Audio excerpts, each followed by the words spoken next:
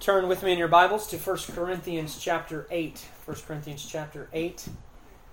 It's important for me to say to those visiting with us this morning that we have, for quite some time now as a church, been engaged in a verse-by-verse study of 1 Corinthians, and all of those messages are on sermon audio, and I believe this week is our 36th week in the book of 1 Corinthians.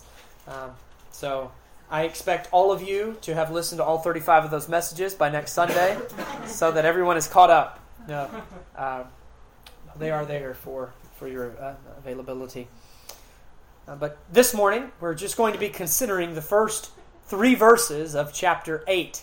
1 Corinthians chapter 8, verses 1 through 3. Let me read them before we jump into this text.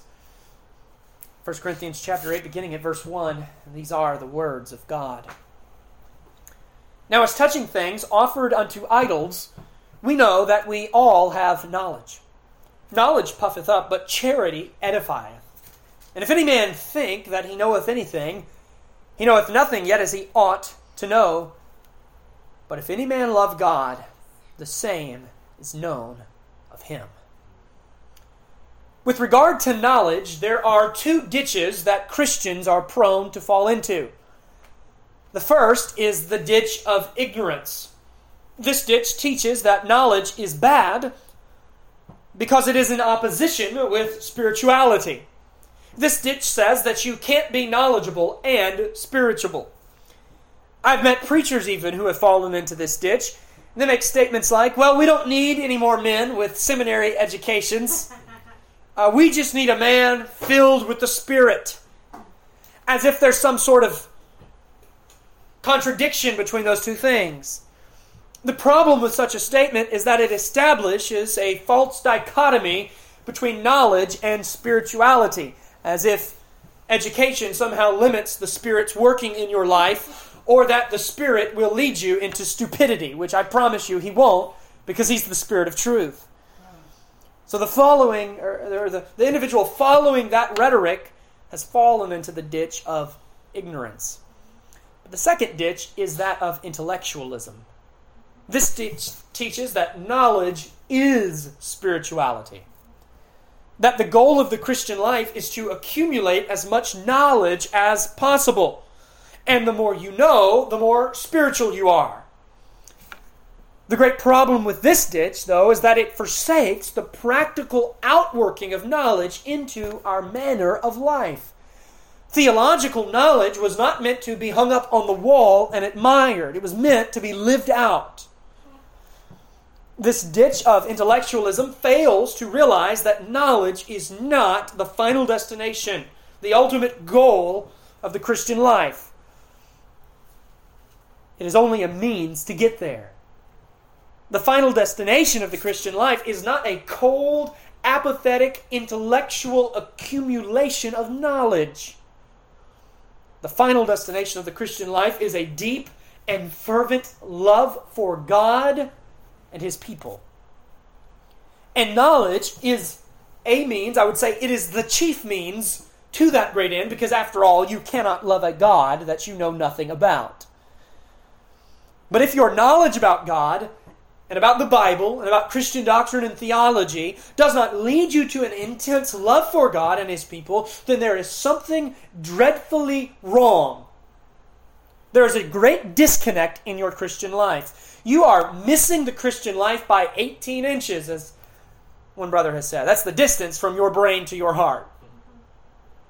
You have fallen into the ditch of intellectualism. Well, here in the first 3 verses of chapter 8, the Apostle Paul gives us the antithesis of these 2 ditches. What we find in verses 1 through 3 are the biblical view and relationship of love and knowledge. The solution to these 2 ditches, the solution to a zeal not according to knowledge, the solution when our devotion does not match our doctrine, solution to full heads and empty hearts, or empty hearts and full heads, as with so many things in the Christian life, it is not abandoning one for the sake of the other. That's what the two ditches do. Either they abandon knowledge for some pseudo-spirituality, or they abandon spirituality for the sake of cold, dry knowledge. The solution, as with so many things in the Christian life, is not going from one extreme to the other, but rather it is finding a biblical balance between the two. Now, the specific circumstances surrounding this topic of knowledge and love, that is, meat sacrificed to idols, that's what chapter 8 is about, and really, chapter 8, 9, and 10 all kind of hinge on this one particular issue. This was a major issue in the Corinthian church. That might seem a bit odd to us in the 21st century. You might think, why would you spend 3 weeks preaching through a chapter on meat sacrificed to idols? Well, I admit that, yes, that is quite odd to us in the 21st century. But though the specific situation might not be as intimately applicable, the underlying principles certainly are. Because all of us have our meat sacrificed to idols. All of us have those issues within the Christian life, these practical issues that cause tension between believers that we need to know how the Lord would have us to sort through in accordance with His grace, in accordance with His character. And the way to navigate these issues is to maintain our peace and to glorify God by having our knowledge in proper relationship with our love. Having our knowledge in proper relationship with our love. There's 4 things about this text that I want you to see, beginning in verse 1, and a lot of these points come out of verse 1. There's a lot in verse 1. The first thing I want you to see is the case. The case at hand. We must understand the situation that Paul is addressing in order to rightly apply the principles. Because you know that all things are possible through a verse taken out of context. And we do not want to take this passage out of its context. We will not understand the underlying principles unless we understand the context. So I want you to see the case. Paul begins and he says, now as touching things offered unto idols. The beginning phrase, now as touching, very familiar to us as we've been going through 1 Corinthians. We see this over and over again. Chapter 7 especially, now concerning, now as touching, now referring to. When we see this phrase, we know that Paul is addressing something that was first brought up to him by the Corinthians. Paul had an ongoing correspondence with the Corinthian church through letters and through communication. And anytime you see, as you're reading in 1 Corinthians, now as touching or now concerning, you may know that Paul is about to address something that was not brand new information, but it was something that they brought up to him. We see that in chapter 7, and now he says it again in chapter 8 to signify that he's transitioning to a new set of questions and topics. Chapter 7 was a very lengthy chapter on the subject of marriage and intimacy and singleness and widowhood and things relating to that. And we spent 5 weeks going through all of those now concernings. Well, to the praise of His glorious grace, we're now in chapter 8, and we have a new subject to begin. Chapter 8 begins a new section that runs through the first verse of chapter 11. The broader subject is that of Christian liberty. That's what these chapters are about, Christian liberty, with a specific issue in view of meats sacrificed to idols. So he says, now concerning, or now touching, things offered unto idols. Well, I must stop and explain the historical context, otherwise this passage won't make any sense to us. What do we mean, meats sacrificed to idols? Why would a church in the first century, a Christian church, be concerned about meats sacrificed to idols? Well, you must understand that the city of Corinth was so engrossed in paganism. False religion was all around the city of Corinth, that the Christians in the Corinthian church were constantly exposed to unknowingly participating in something idolatrous. They lived in a polytheistic society which had a multitude of gods who represented a multitude of things. And it was common practice for pagans to sacrifice animals to the multiplicity of gods that they worshipped. For these sacrifices, they would bring these animals to the pagan temples, to the pagan priests, and the animal would be slaughtered, and the animal would be offered on the altar. A portion of the meat was consumed on the altar in the fire. A second portion of the meat was given to the pagan priest. He would then consume some of that meat himself and for his family, and he would give the remainder of his portion to the meat market to be sold to the public. And then a third portion of the meat of the animal that was sacrificed would be kept by the offerer, the one making the sacrifice. He would keep a portion of the meat for him and his family. And this was very common in the first century. But what this meant for a Christian was that if they went to a meat market, or if they were invited into the home of a pagan friend to have a meal with an unbelieving friend, a co-worker, or someone they knew, there was a high possibility that they would be sold or served meat that had been sacrificed to an idol. And this situation caused a great contention within the Corinthian church. And it caused a tension between two parties. The first party was made up of those who saw nothing wrong with eating the meats. Because as they reasoned, well, these idols are nothing. These gods are false. They are not real. Therefore, a non-entity, a non-existent idol, cannot contaminate the meat. I'm not sinning by eating this meat because I know in my mind that this idol is nothing. I'm not participating in their idolatry. I'm just eating the meat. That was one party. But then there was a second party, and that was composed of those who believed that they would be committing sin if they partook of the meat, because they believed that by partaking of the meat, knowing that it had been sacrificed to idols, they were, in some sense, participating in the idolatry. Now do you understand how this could cause serious contentions in the church? Serious contentions in the church.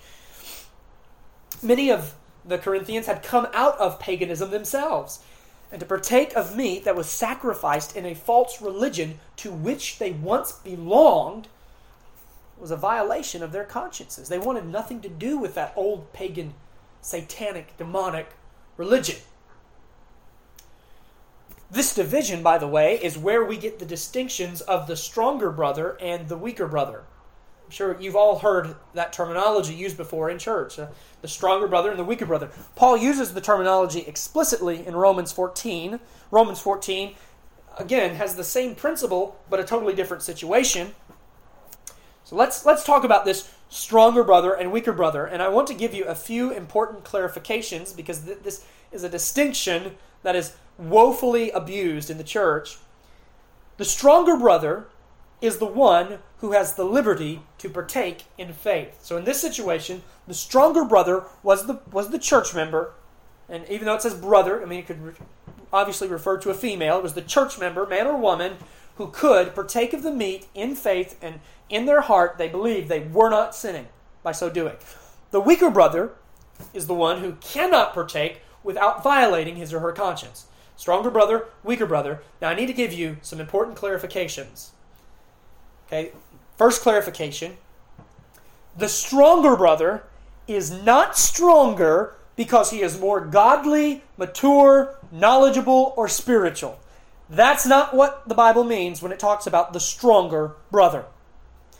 Being stronger or weaker doesn't have as much to do with our spirituality as it does with our sensitivities in certain areas of our life. So therefore, the weaker brother is not weaker because he is less godly, mature, knowledgeable, or spiritual.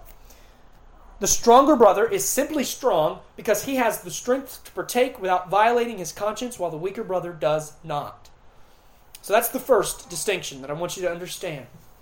Second clarification, the designation of stronger and weaker brother is not unilateral. It does not apply equally to the same person across all issues. What do I mean by that? Well, I mean that with some issues, you may be the stronger brother, but with other issues, you may be the weaker brother. I would actually care to venture that in this room today, all of us are the stronger brother in some issues and the weaker brother in some issues. I may be able to participate in things that you wouldn't feel comfortable doing. For you to do them would be to sin in your mind and in your conscience. But you may be able to do something that I would have to abstain from for the sake of my conscience. That's what the Bible teaches on liberty of conscience. Something that Baptists have fought for centuries to defend the liberty of conscience, that we do not have the right or the authority to lord over the consciences of God's people when God has not clearly said, thou shalt do or thou shalt not do. My abstaining or my partaking doesn't mean that I'm more spiritual than you. It just means we have different sensitivities based primarily on our experiences. And many of these sensitivities have to do with heavily with what the Lord saved us from. This is why the stronger, weaker brother distinction can be harder sometimes for Christians who are saved at an earlier age in life to grasp, because they don't have as many sensitivities. But for men and women who are saved later in life, who really remember the vile, wretched things that the Lord delivered them from, they understand this distinction. For instance, I once knew a man who he cannot even listen to an electric guitar. He cannot. He used to play guitar. He still knows how to play guitar. He will not touch an electric guitar. He can't listen to an electric guitar because the Lord saved him from playing music in a death metal band. And he cannot, in his conscience, separate that instrument from that lifestyle that he once led. Now, we know, you and I both know, that there's nothing inherently sinful about an electric guitar. And so he would admit that he is the weaker brother on that issue. Whereas I have no problem listening to an electric guitar. And I'm sure many of you don't either. And that doesn't mean he's less spiritual, by the way. That just means he's sensitive to what the Lord has saved him from. And the third distinction that I want you to understand is the stronger, weaker brother distinctions. The third clarification, the stronger, weaker brother distinction does not apply to things that are overtly sinful, blatantly against the Word of God. That's an important clarification, because some Christians will attempt to justify sin in their life by arguing that they are just the stronger brother on that issue. You can't do that. Just because your conscience is not violated doesn't mean you're the stronger brother. It may mean that your conscience is just not aligned with the Word of God. A couple Wednesdays ago, we were talking about the nature of the human heart. And the nature of the human heart and the human conscience are intimately related. God does give you a conscience, and after regeneration, your conscience can be a helpful guide, but you must ensure that you are constantly conforming your conscience to the Word of God. You cannot say, well, just because I don't feel convicted, or just because this doesn't feel wrong, that doesn't mean that it necessarily isn't wrong and that you have liberty to partake. So, to our previous illustration, while there is nothing inherently sinful about an electric guitar, there's not. In fact, there's nothing inherently sinful about any musical instrument, because musical instruments are immaterial. But there is something inherently sinful about music that gratifies the lusts of the flesh, brings no glory to God, and contains a demonic and wicked message. There's something inherently sinful about music like that, and you cannot listen to it and then turn around and say, well, I'm just the stronger brother on this issue. We don't have the Christian liberty to do that. Christian liberty is not the liberty to sin. Christian liberty is not the liberty to do things that violate the Word of God.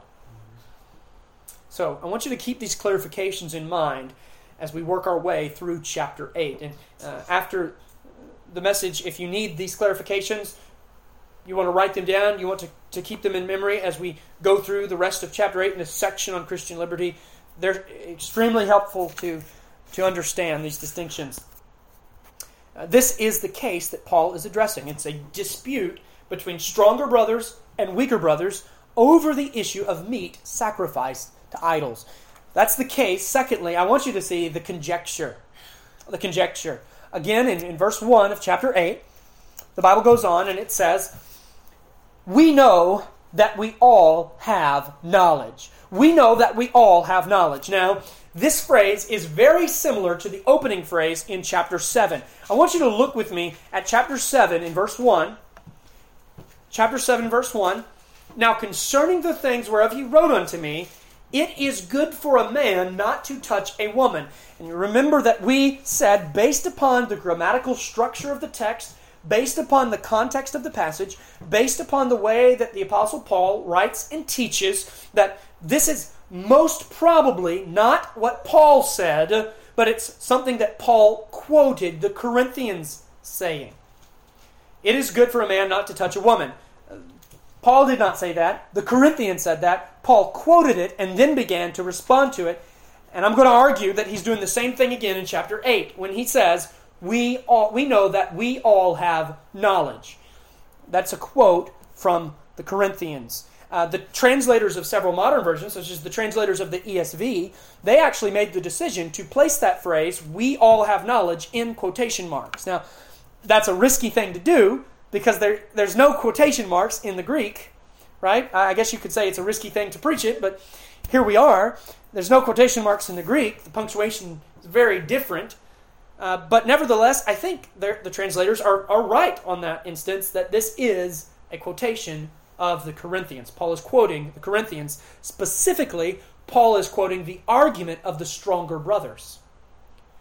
When Paul says, we all have knowledge, he's quoting the argument of the stronger brothers that they were using to contend against the weaker brothers. We know this because he quotes them in verse 1. He says, we all have knowledge. But look at verse 7 of chapter 8.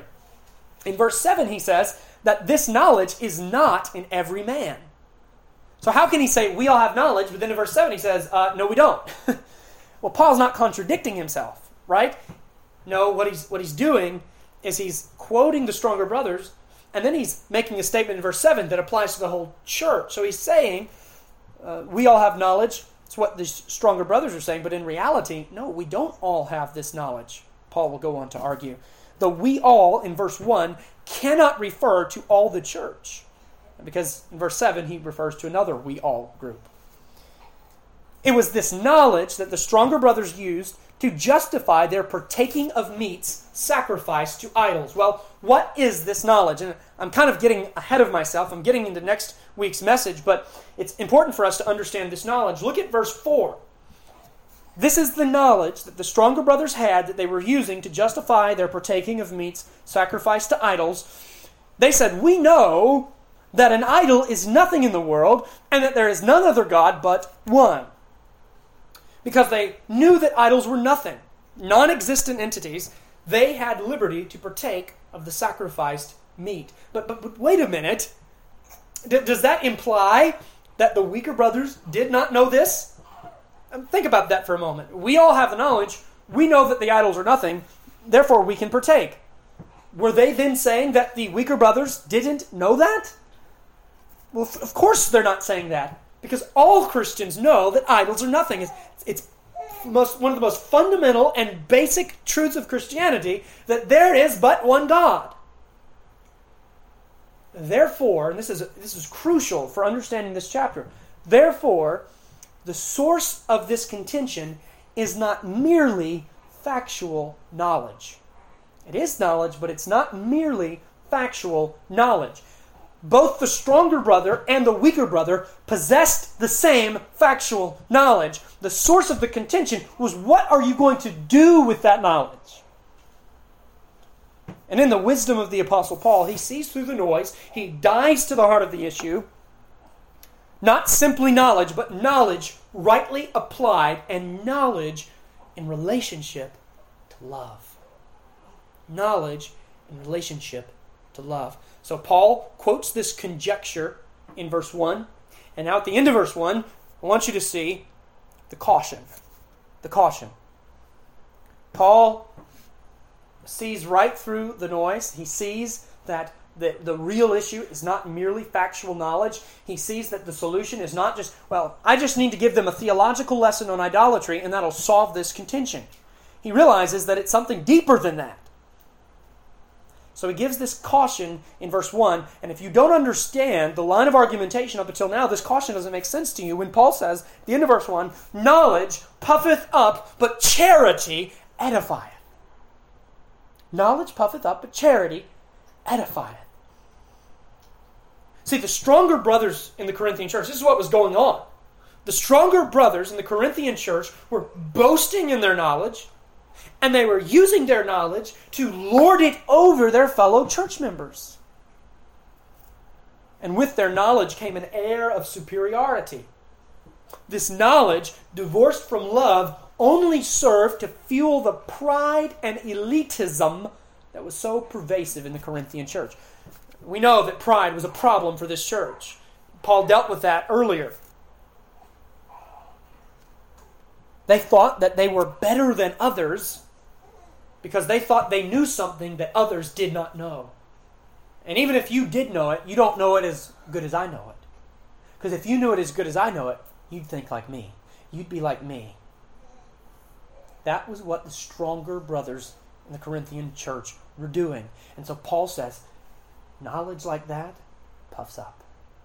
Knowledge puffs up.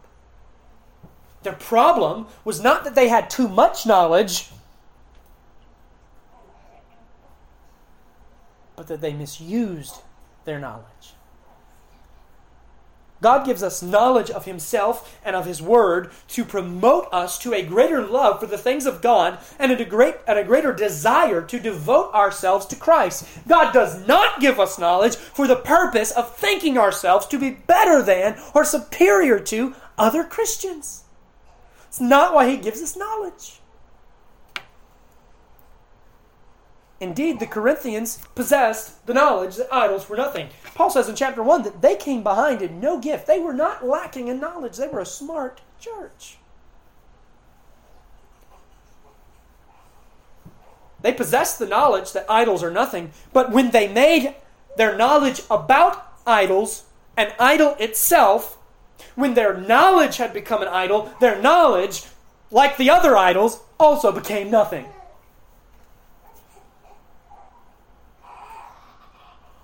Sometimes you can be so right, you're wrong. When you make an idol out of your knowledge and elevate what you know over a love for the brethren, over peaceful fellowship, over the unity of the church, then your right knowledge puts you in the wrong. This is what Paul means when he says knowledge puffs up. The Greek word here is a verb that literally means to blow or fill with air. Listen to me, the Church of Jesus Christ has no room for air-headed know-it-alls who worship their own knowledge and have no love and no compassion for the brethren.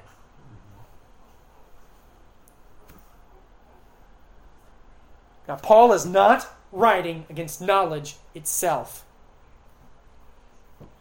Obviously, knowledge of the truth is necessary and commanded in the Christian life. Jesus prayed in John 17:17, Father, sanctify them through thy truth. God never blesses a lie. He only blesses the truth. We need knowledge. Hosea 4:6, God says, my people are destroyed for a lack of knowledge. But I believe He would also say, my people destroy each other when they have a lack of love. 2 Timothy 2:15, study to show thyself approved unto God. 1 Timothy 3:15, the church is the pillar and ground of the truth. I'm quoting these scriptures to you because I want you to see Christianity is not an anti-intellectual movement and ignorance is not a fruit of the Spirit. Some will abuse this phrase, this knowledge puffeth up, to argue against any form of academic study or doctrinal education. I went to a Bible conference one time. My wife was with me. And there was this preacher who he called it preaching. And he was going on, and he was boasting in his ignorance. And when I say that, I mean, he was saying over and over again, now I'm just ignorant. I'm just ignorant. I'm just an old country preacher. I'm just ignorant. I don't know very much. I'm just ignorant. That is so far from the realm of what Paul is communicating here. There's no virtue in ignorance. And if you are ignorant and you're admitting you're ignorant and you're saying you're getting up and you're holding up the Word of God and you're saying, I don't really know much about this book, then get out of the pulpit. Christianity is not an anti-intellectual message. Ignorance is not a fruit of the Spirit. So that's not what Paul is communicating here. Maybe I'm going too far with this point, but it's just so pervasive in our day and age that I think that clarification needs to be made. And one of the reasons why I feel so passionate about this is because, myself and we have men in this church that are engaged in formal studies. They're engaged, some in Bible college or seminary. We have some folks that know Ron Miller over in Clarksville and the church there. He's on the board of directors of Covenant Baptist Theological Seminary. And those who will abuse this phrase, knowledge puffeth up, what they're essentially saying is, well, if you're in any kind of formal studies, you're unspiritual. That's not what Paul is arguing. He's not arguing against knowledge, but he's arguing against an independent knowledge that does not motivate us to love. Knowledge is not meant to be the final goal of our Christian life. Knowledge tends to only care about the knower. The joy of knowledge terminates in the one who has the knowledge. But we as Christians, we're not called to seek joy within ourselves. We're called to place the interests and welfare of others before ourselves. Knowledge without love, full heads and empty hearts, it is the death blow of the Christian life. Knowledge without love makes one want to win arguments more than win souls. Knowledge without love makes you want to beat one another over the head with the Bible. Knowledge without love makes you want to assert yourself because of all that you have learned. Knowledge without love conforms you into the image of a Pharisee, not into the image of Christ. Knowledge without love will not rest until everyone knows how smart you are and how right you are. Knowledge without love makes you cold and callous and divisive and argumentative instead of tender, loving, considerate, and compassionate. Knowledge without love gives Christianity a fragrance of death. And it robs Christianity of the joy offered in Christ through love. Knowledge without love is not even true knowledge, because it fails to produce the very thing for which it is intended, and that is a love for what it knows. Hold your place in 1 Corinthians 8, but skip over to chapter 13. As slow as we're making our way through this book, it'll be several months before we get to chapter 13, and you will have forgotten everything I'm about to say by then. So I'm not in any danger by quoting the first 3 verses of chapter 13. 1 Corinthians chapter 13. And look at what Paul says about knowledge and love. Paul says, though I speak with the tongues of men and of angels, have not charity. We'll talk about the definition of the word charity in a minute, but I'm just going to say have not love. I am become a sounding brass or a tinkling cymbal. What is the tongues of angels and the tongues of men? That's an eloquent, knowledgeable, informed, smart, intellectual voice. And if it doesn't have love, it's no better than cymbals crashing in an orchestra. Verse 2, and though I have the gift of prophecy and understand all mysteries, what's that? That's somebody that went to Vacation Bible School and graduated with a certificate that they hung on their refrigerator. They know the Bible. That's somebody with a college degree. That's somebody with letters behind his name. He understands all mysteries.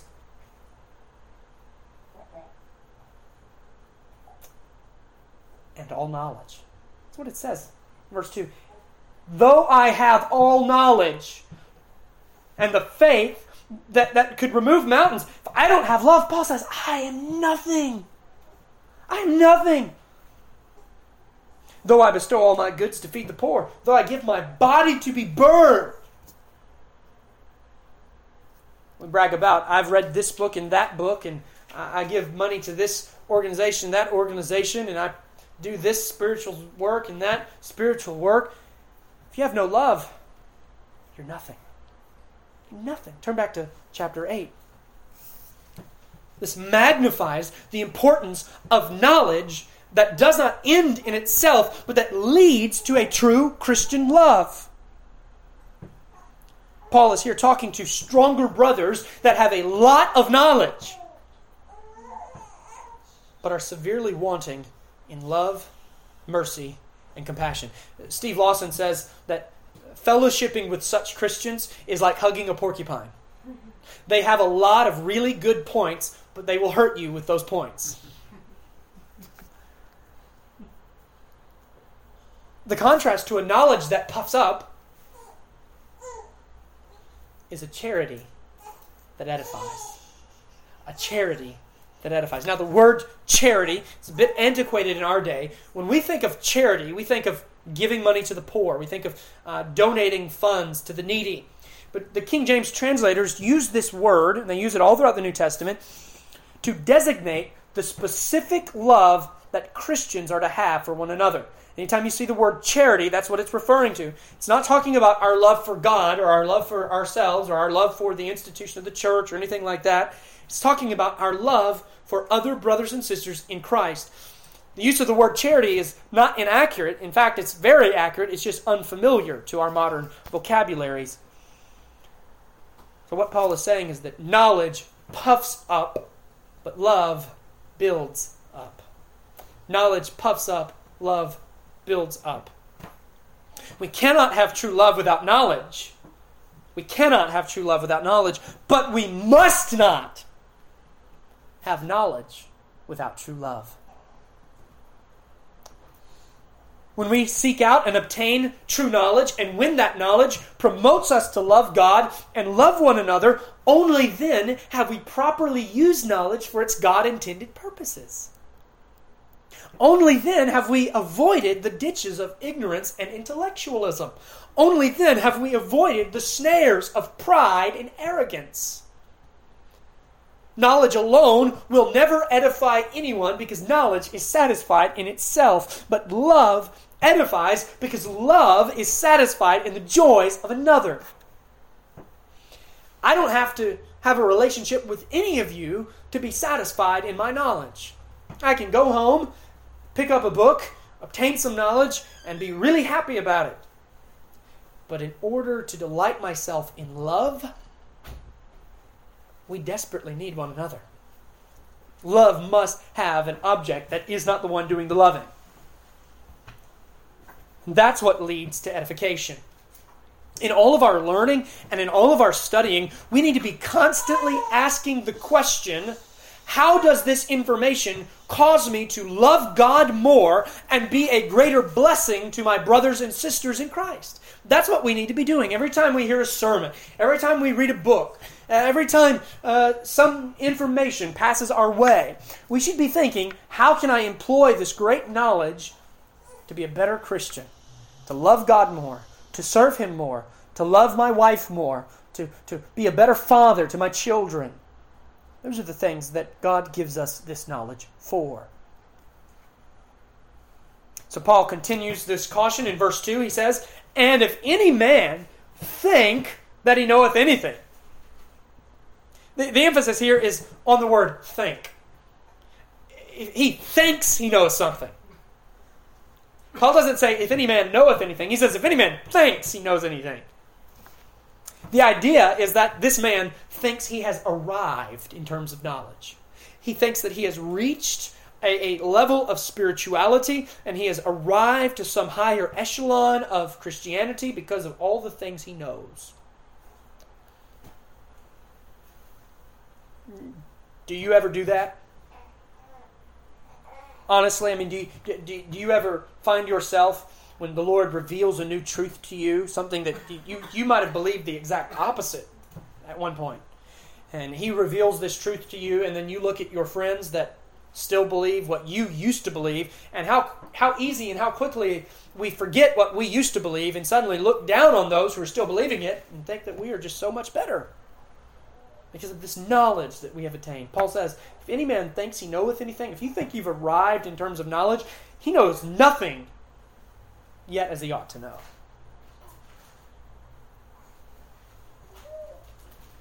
Paul says, if you think you've arrived in terms of knowledge, then you've only proven that you don't know anything in the way you should actually know it.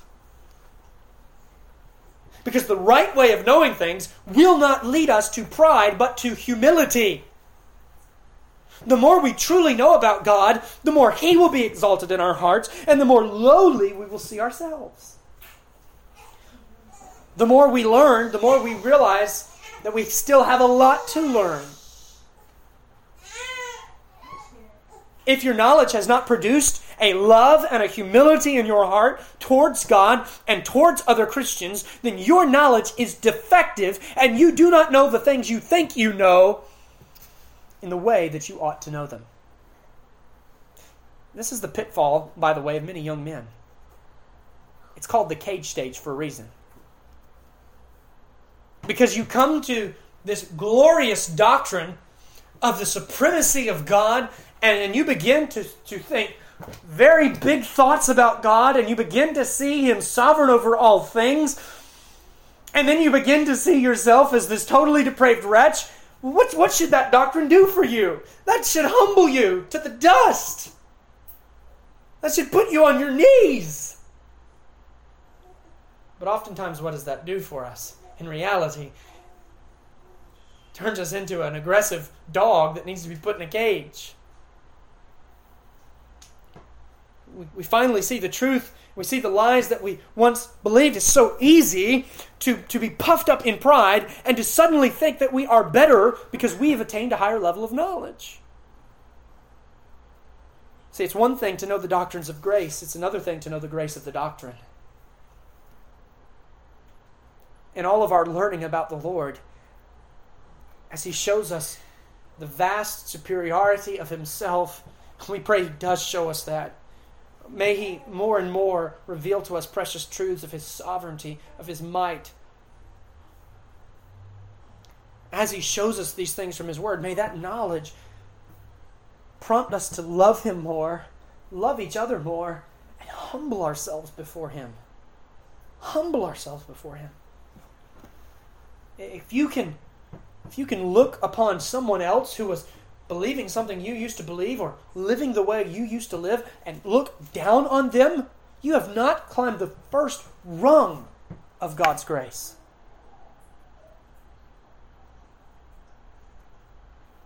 And we see that and we say, but for the grace of God, there go I. But for the grace of God, I'd be right there with Him. But for the grace of God, there'd be no difference in me and my life and my doctrine and my faith and my believing. It's He who has revealed these things to me. How compassionate that ought to make us.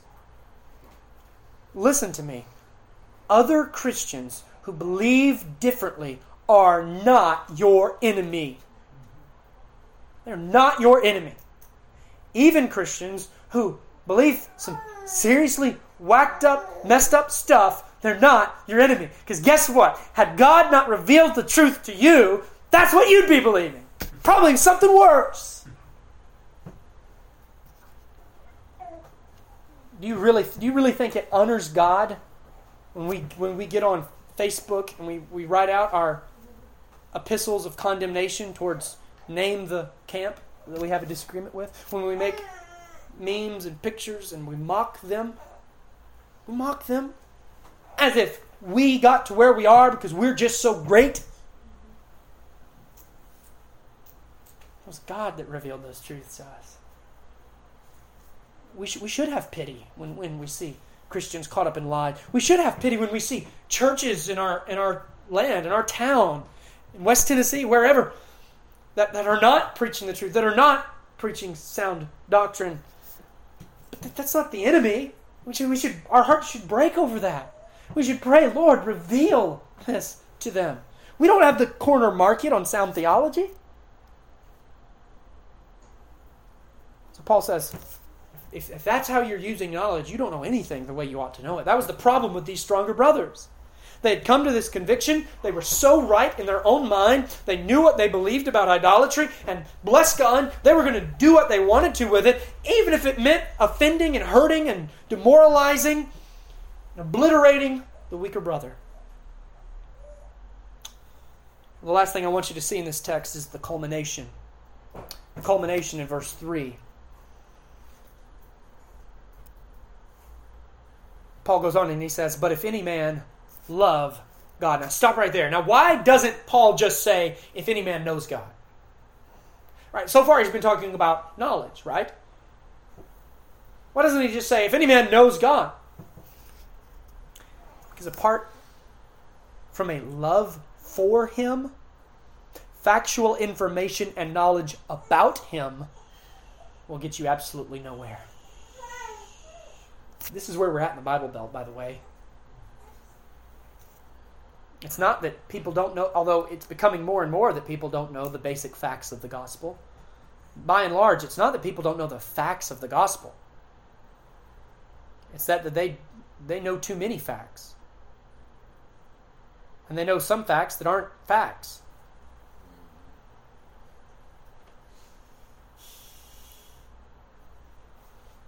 What Paul is saying in accordance with verse 2 is that if you say, test your heart with this, if you say that you know God, but you don't love God, then you really don't know God in the way you ought to know Him. That's what he's saying. He says, verse 2, if any man thinks he knoweth anything, he knoweth nothing yet as he ought to know. And then he says, but if any man love God, if you don't love God, but you claim to know God, you don't know Him the way you think you know Him.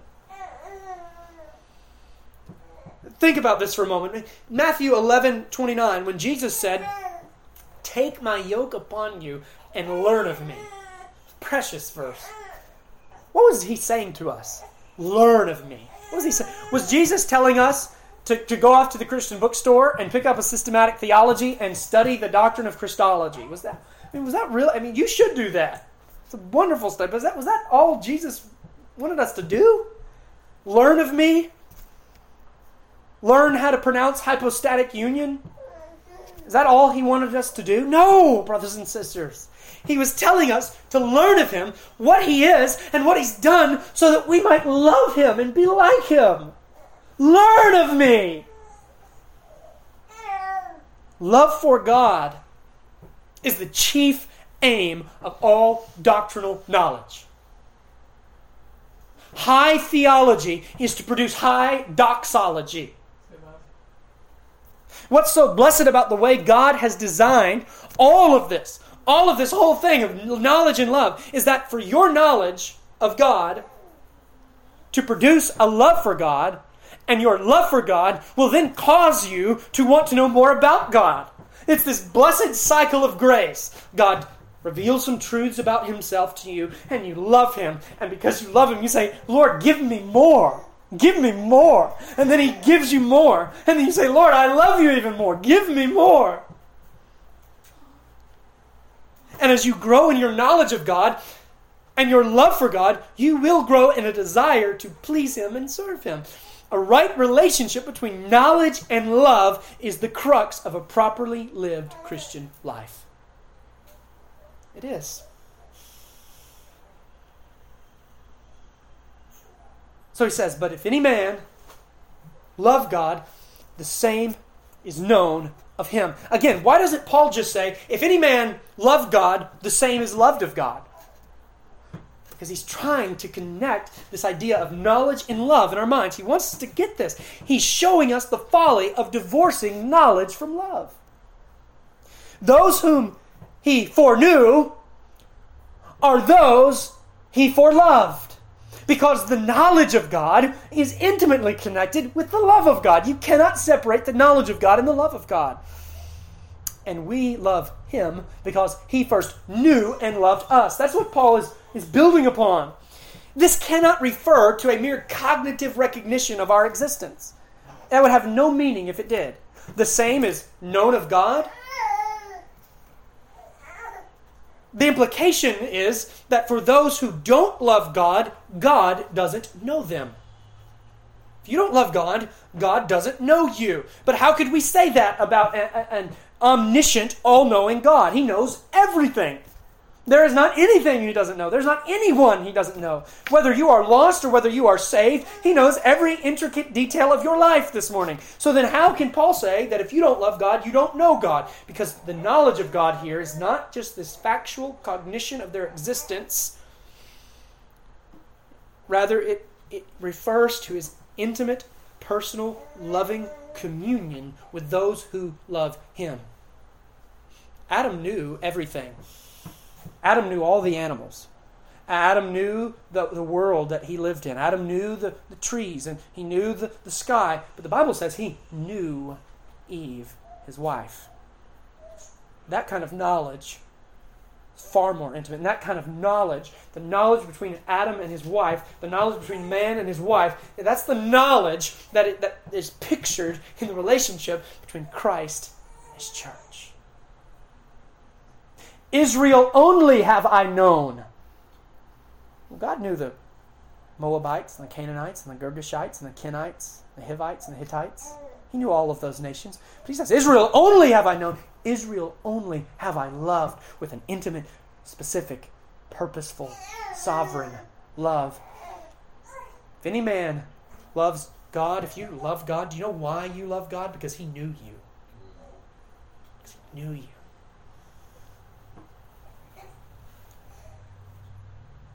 The knowledge of God must refer to this intimate love. Here's what Paul is saying to you.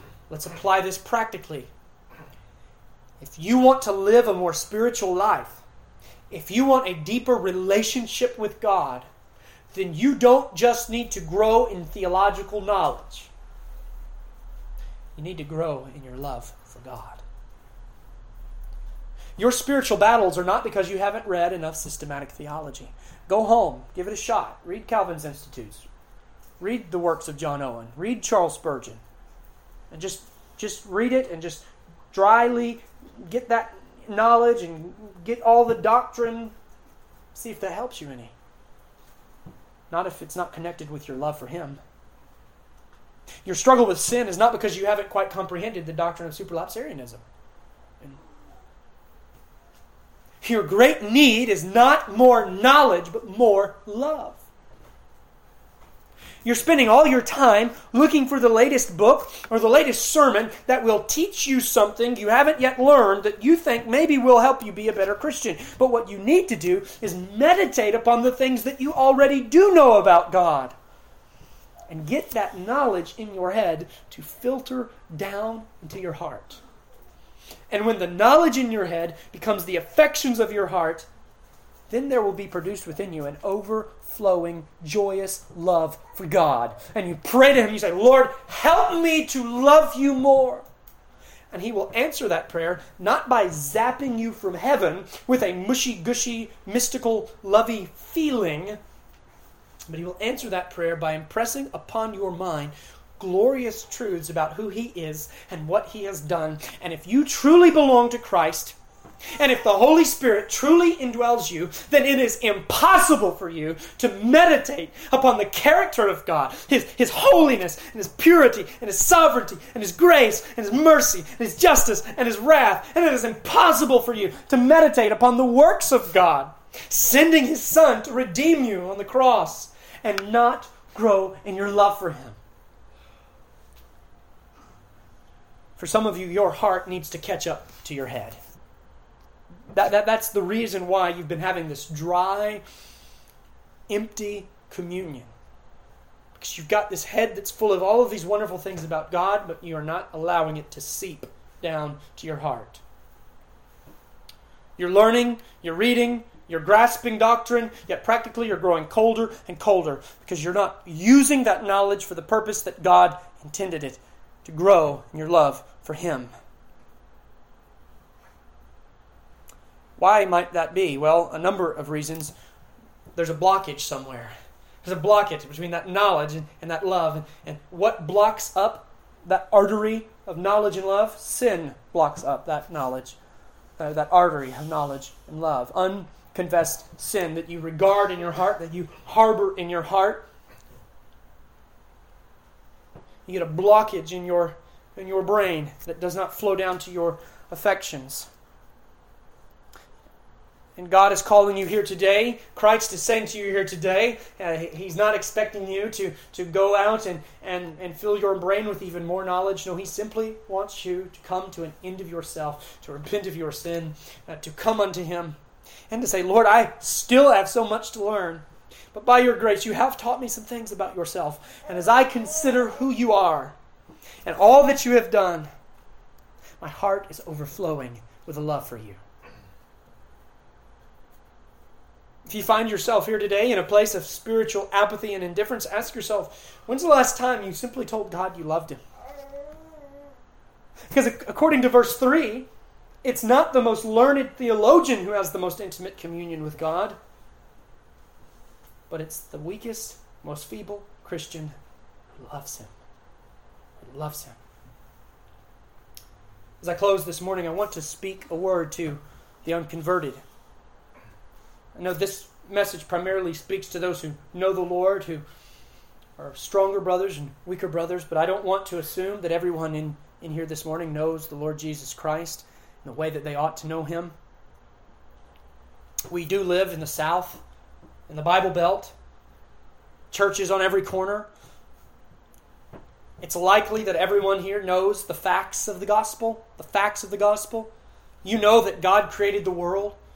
You know that He put Adam in the garden. You know that man, by his sin, plunged himself into condemnation. You know that God, because He so loved the world, He gave His Son, the Lord Jesus Christ. You know that Jesus Christ came into the world, lived a perfect and sinless life, went to Calvary's cross, died on the cross, shed His blood on the cross. You've heard that story, some of you, from the time you were able to understand the English language, you've heard that story.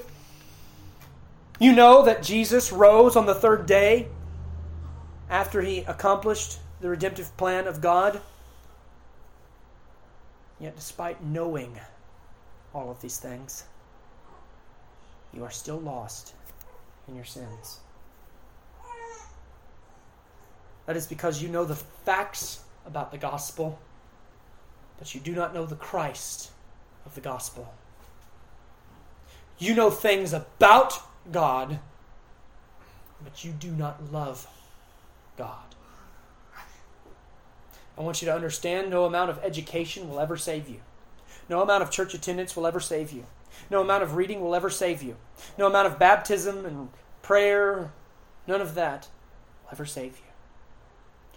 The only hope that you have for the desperate condition of your soul is that you might, by God's grace, not only come to know these facts about the Lord Jesus Christ,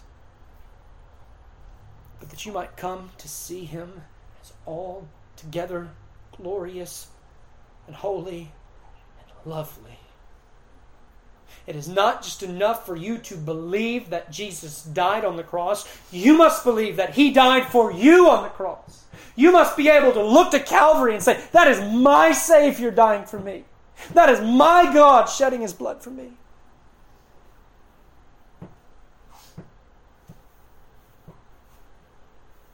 The Bible says that it was because of His great love that God sent His Son into the world to die for sinners.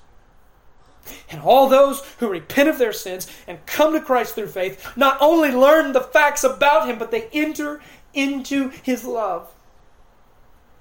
They love Him, and He loves them. So I ask you this morning, not do you know Jesus? Have you believed in Jesus? But I ask you this morning, do you love Him? Do you love Him? Is He altogether lovely in your heart this morning? Is He the apple of your affections? Can you say, I want nothing more than Him? And if I have Him, I have everything. And I can forsake the whole world, and I can say with Paul, for me to live is Christ and to die is gain. I count all things dung. I count it all loss for the excellency of attaining Christ Jesus my Lord. And if you don't, why on earth not? What so allures you about this world? What riches does it have to offer you?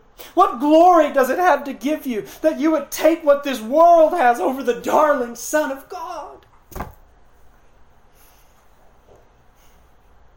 This is the gospel of the Lord Jesus Christ. Not in word only. Not in word only, but in power and demonstration of the Spirit. Father, I pray this morning. Father, I pray that You would manifest Yourself in our hearts. That You, by Your Spirit, would create in us a love for You. A love for the Lord Jesus Christ. That You would work upon our hearts. Those of us who know You, we have a love for You. But oh, how that love grows cold. Oh, how that love is often just fleeting and flickering. Lord, reignite it this morning. Re-impassion us for you. Allow us to pursue you in all of your glory and in all of your splendor.